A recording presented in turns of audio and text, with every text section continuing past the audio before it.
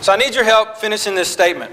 Be careful what you wish for, because you just might get it, right? And so I'm sure we've all heard that saying, and I've heard it a lot, and I wonder sometimes, well, what exactly does that mean? And my understanding is that it means be careful what you desire, that our desires, things that we want, things that we ask for, are not always good for us. And when we get that, we realize. And so to illustrate that, I'd like to talk to you about a children's book. It's a children's story called The Chocolate Touch. And it's this young man named John Midas. And his favorite thing in the world is chocolate. His parents try to keep him from it. His doctor tells him not to eat it, but he gets it from his friends. He sneaks it when he can. He eats it in his bedroom. That's all he wants to eat. And so one day, he's walking along the sidewalk, and he sees this coin. And it's not a coin he's ever seen before. It actually has his initials on it. And so he continues walking, and he walks to this storefront. And it turns out to be a chocolate store. And it's very interesting. The store clerk waves him in and says, "Come on in." And he said, "Would you like to try some chocolate?" And John says, "Well, I don't have any money. I just have that coin." The store clerk looks at the coin and says, "I'll take it." He trades him the coin for a box of chocolate. John was really excited, but he knew that if his mom saw it, then he'd probably take it from him. So he went up in his room, he snuck up in his room and hid it, and went through the normal evening routine, ate his supper, got cleaned up, brushed his teeth and all that good stuff, and then he went to his room, and there was the box of chocolate. Well, he tore open the box and was disappointed to realize that it was just one piece of chocolate, but he ate it anyway. He was really excited, and he said that was the best chocolate that he had ever eaten. The book says the chocolatiest chocolate he had ever eaten. So he's very satisfied, very pleased with himself that he had got some chocolate that evening, and he went to bed. Well, he woke up the next morning to find that everything that he put in his mouth turned to chocolate. The toothpaste that he brushed his teeth with in the morning turned to chocolate. His bacon and eggs and orange juice turned to chocolate when he put it in his mouth. Even at school, when he wanted to drink from the water fountain, that turned to chocolate as well. Now, he was really excited. You can imagine someone who loves chocolate, how excited he was. But he quickly realized that it wasn't great because he couldn't quench his thirst. All that sugar, how the sugar will dry your throat. Well, he couldn't quench his thirst because everything that passed his lips turned to chocolate. So he realized what he thought was a blessing, what he was really excited about, it turned out to be a curse. And he was distressed, he was sad about it, and he even went to his mother, and his mother was consoling him. And when he kissed his mother goodnight, his mother turned into a chocolate statue. So John thought, now, what do I do? What have I done? So he runs back to the store clerk, and he starts pointing at him and yelling and saying, "This is all your fault. If you hadn't sold me this chocolate, this would have never happened. It's all your fault." And the store clerk says, wait a minute. You have to take some responsibility. You asked for this, and all you could ever think about and want and do had surrounded chocolate. You were selfish, and you need to take some responsibility. So he took some responsibility. He said, I'll do anything to have my mother back. And so John finally realized that he had been selfish and chocolate wasn't the most important thing. And before, he couldn't see past his own selfish desires. He resented his parents for trying to control his diet. But once he received what he thought he wanted, he quickly realized that an exclusive diet of chocolate was nothing but miserable. And that comes from the old story about King Midas, where everything that he touched turned to gold. It turned it into a children's story. But there are similar stories in the Bible where God allowed his people to have what they desired, even though it wasn't good for them. And they quickly realized that their desires caused them misery. And so the purpose of this lesson, the point of why I'm telling you all this, is that I hope by the end of the lesson that we'll carefully consider what we ask God for, our request to God, and ask God for things, ask for his will, rather than being consumed by our own desires or what we think is best. Because we don't always know what's best. So the three stories we're going to talk about Israel demanding a king in 1 Samuel 8. We're going to talk about Adam and Eve, and then we're going to talk about the prodigal son. We're going to look at these 3 examples.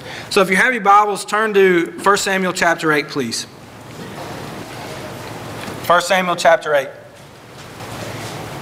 So when we read in 1 Samuel chapter 8, we read about a man named Samuel. He's a prophet and a priest and a former judge, and he's appointed his sons to be judges. And they were pretty sorry judges, and so the Israelites didn't like them at all. And so the elders came to Samuel, and they said, Samuel, we want a king. We want a king. And God was displeased because the Israelites had rejected him as king. And so Samuel goes to God. God says the Israelites want a king. It's like, fine, they've rejected me as king. I'll grant their request. But if you look in verses 10 through 18, God tells Samuel to warn him. 1 Samuel chapter 8, verse 10 says, So Samuel told all the words of the Lord to the people who were asking for a king from him. He said, These will be the ways of the king who will reign over you. He will take your sons and appoint them to his chariots and to his horsemen, and to run before his chariots. And he will appoint himself commanders of thousands and commanders of 50s, and some to plow his ground, to reap his harvest, and to take his implements of war and the equipment of his chariots. He will take your daughters and be perfumers and cooks and bakers. He will take the best of your fields and vineyards and olive orchards and give them to his servants. He will take 1/10 of your grain and your vineyards and give it to his officers and to his servants. He will take your male servants and female servants and the best of your young men and your donkeys and put them to his work. He will take 1/10 of your flock, and you shall be his slaves. And in that day you will cry out because of your king whom you have chosen for yourselves, but the Lord will not answer you in that day. And so the Israelites reject God as king and ask for a king. So they want to be like the other nations, but God warns them of the things that the kings will take. And the people were too stubborn to listen to Samuel, and the people insisted. So God granted their request. You know, they thought they knew what was best, but their reasoning was poor. They said, we're not happy with who we have, but we want to be like the other nations. And God knew what was best and offered that, but didn't force him on them, or didn't force himself on the Israelites. And what was the result? A slow spiral downward into idolatry and turning their hearts away from God. The second story we're going to look at is in Genesis 3. We're going to talk about Adam and Eve. So if you will, turn your Bibles to Genesis chapter 3. So we're all familiar with the story of Adam and Eve. God created the heavens and earth. He created the garden. He created Adam and Eve. And he created the garden for Adam and Eve, for them to live, and had everything they needed in it. They didn't need or want for anything. But then in Genesis chapter 3, verses 1 through 7, the serpent comes and tempts Eve and causes her, or tempts her, and she eats of the fruit. And then she gives it to Adam, and he eats. So they disobey God. So when the serpent tempts Eve, her desire for the fruit was stronger than her desire to obey, which clouded their judgment and led them to disobedience. And what was the consequence? Look in Genesis chapter 3, verses 16 through 19. It says, To the woman he said, I will surely multiply your pain in childbearing. In pain you shall bring forth children. Your desire shall be for your husband, and he shall rule over you. And to Adam he said, Because you have listened to the voice of your wife, and have eaten of the tree which I commanded you, you shall not eat of it. Cursed is the ground because of you. In pain you shall eat of it all the days of your life. Thorns and thistles it shall bring forth to you, and you shall eat the plants of the field. And not only that, but in verse 23, it says, Therefore the Lord God sent him out of the Garden of Eden to work the ground from which he was taken. So he drove them out of the garden. So their consequences, they had to endure pain, they had to work, they had to sweat, and eventually die. They were stripped of the blessing that God gave them because they were disobedient, because they weren't satisfied with what God had given them. So the next story, we're going to look at Luke 15. If you will turn to Luke chapter 15. So this is not an actual event like the other two, but it's a story about how God treats us when we make bad decisions. Luke chapter 15. So if you look in Luke 15 and start in verse 11, read about a man with 2 sons. And the youngest of those sons asked for his inheritance early. He desired his inheritance before it was due to him. Well, he went away. We all know he went away and wasted his money. Depending on what version you have, it might say with riotous or reckless living. And so he's away and he's spending his money and he's wasted it. And a famine comes along and he has no money to buy food. So what does he have to do? He has to go to work. One of the nastiest jobs that I could imagine, working with having to feed pigs and work with them. And he was so hungry that he was desiring the food that he was feeding the pigs. So he was in a bad spot.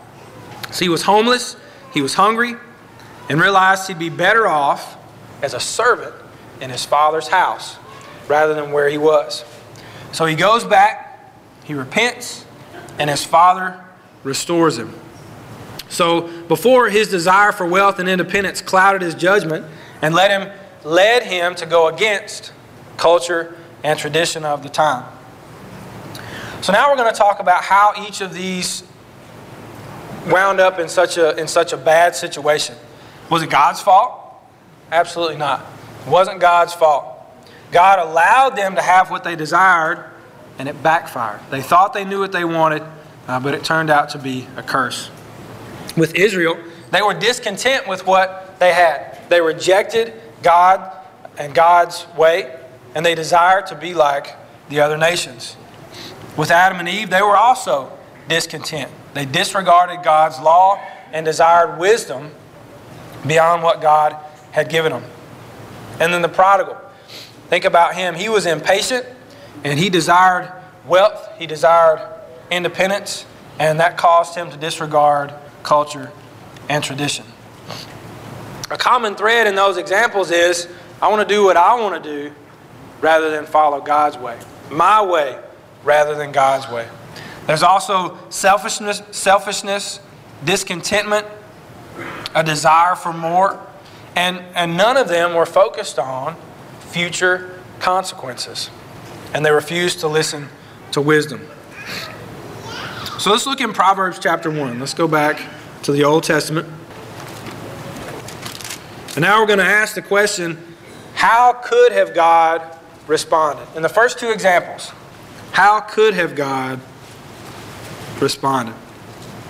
Proverbs chapter 1, 24 through 31. It says, because I have called you and refused to listen, have stretched out my hand and no one has heeded, because you have ignored all my counsel and would none of my reproof, I also will laugh at your calamity.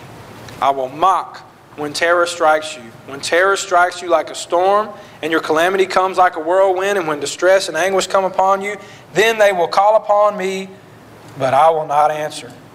They will seek me diligently, but will not find me, because they hated knowledge and did not choose to fear the Lord. All right? So that's how God could have responded. I told you so. That you were stubborn, and I'm not helping you anymore. I am done with you. That's how God could have responded, or that's how the prodigal's father could have responded. But now we're going to talk about how God actually responded. With Israel, he continued to extend his hand to fellowship. He continued to offer that, even though Israel rejected it. With Adam and Eve, he allowed them to live, and he blessed them with a family and long lives. He still cared for them. Then the prodigal's father allowed him to return home and restored him to his place. In these examples, God was willing to extend his fellowship, and the prodigal's father allowed him home, but the consequences were still there. The consequences of their bad decisions were still there. You know, with the Israelites, God's warnings came to fruition, and they were never the same after that. Adam and Eve still had to work on their own, feel pain, and eventually die. And for the prodigal, he no longer had his inheritance. He had wasted it. He was still his father's son and still in the house, but he no longer had his inheritance. And as I was looking at these stories, I noticed something interesting, that the prodigal was the only one who was actually restored to his previous place, to where he was before. And we talked about the similarities, but I couldn't help but wonder, well, what was different about the prodigal? Why was he restored? You think about Israel, they continue to be stubborn, they continue to be rebellious. And though Adam and Eve may have been remorseful, they may have been sorrowful, there's no record of them ever showing repentance or remorse. But if you look in Luke 15, verse 18, the prodigal repented. He told his father, I have sinned against you and against heaven, or I have sinned against heaven and before you. He was repentant. He was sorry for what he did. And of those three, I hope that we would all be more like the prodigal, who realized what he had done, and what he had done was not wise. But eventually, he repents, we listen to wisdom, and accept the blessings of our Father. So we've talked about these examples and similarities and differences. Now I'd like to talk to you about lessons that we can learn from that. I think the first lesson that we can learn is to be content with what they have. I heard a song yesterday. It says, we all want what we ain't got. That's the name of the song. And the point is that people are never satisfied with what they have. That's what the singer, that's the point of the song. But he's never satisfied with what he has. But he says he'll be content with whatever life gives him as long as he has the girl he loves. As long as he can have the girl he loves back. That's the same kind of contentment we should have. As long as we can follow God, we should be content. We should have that same attitude. And that's the same kind of contentment that Paul talked about in Philippians 4. Let's turn over to Philippians chapter 4. Philippians chapter 4, 11 and 12. It says, not that I am speaking of being in need, for I have learned in whatever situation I am to be content. I know how to be brought low. I know how to abound. And in any and every circumstance, I have learned the secret of facing plenty and hunger, and abundance and need. So it says in verse 11 again, not that I am speaking of being in need, for I have learned in whatever situation I am to be content. Whatever situation that Paul went through, he had learned to be content. He went through some terrible things, and he learned how to be content. The second thing that I think we can learn is how to ask for things. Whatever we ask for, we should follow Jesus' example in Matthew 26:39. Matthew 26, he's in the garden.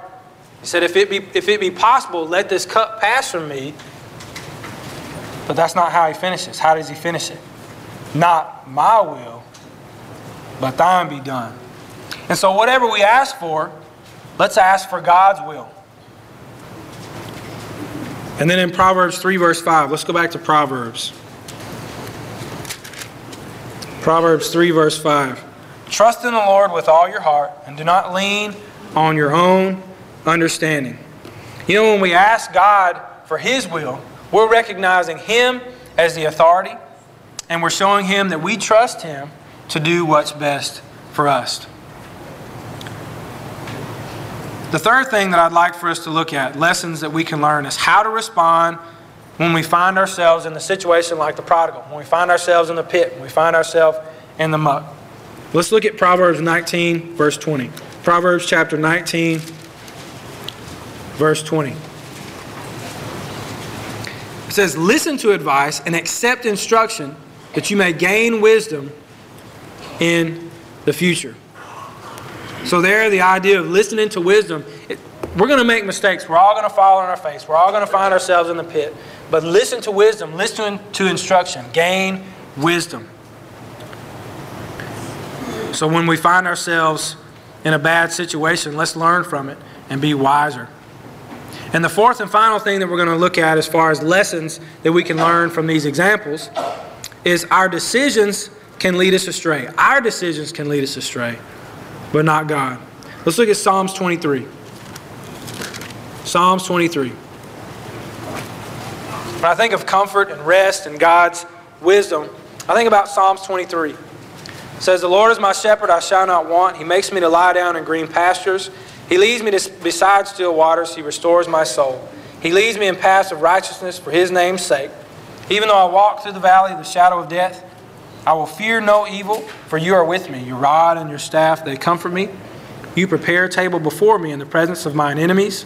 You anoint my head with oil, my cup overflows. Surely goodness and mercy shall follow me all the days of my life, and I will dwell in the house of the Lord forever."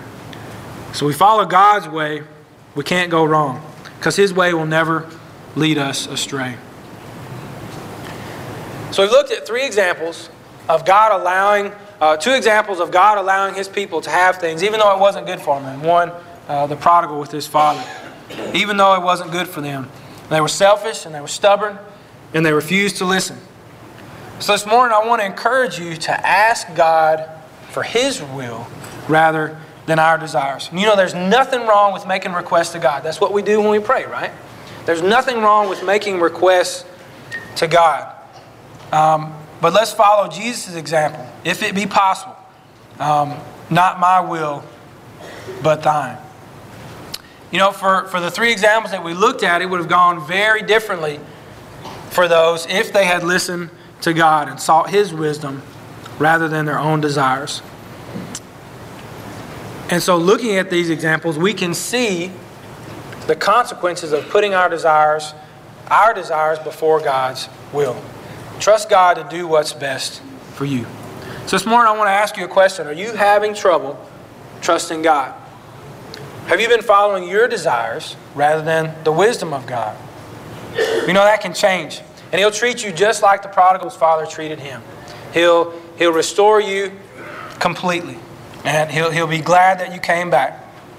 And maybe you've never decided to trust God. Maybe you've never put Him on in baptism to make Him your leader. We'll be happy to help you rebuild your trust in God or help you begin trusting Him. Whatever your need, please come now as together we stand and sing.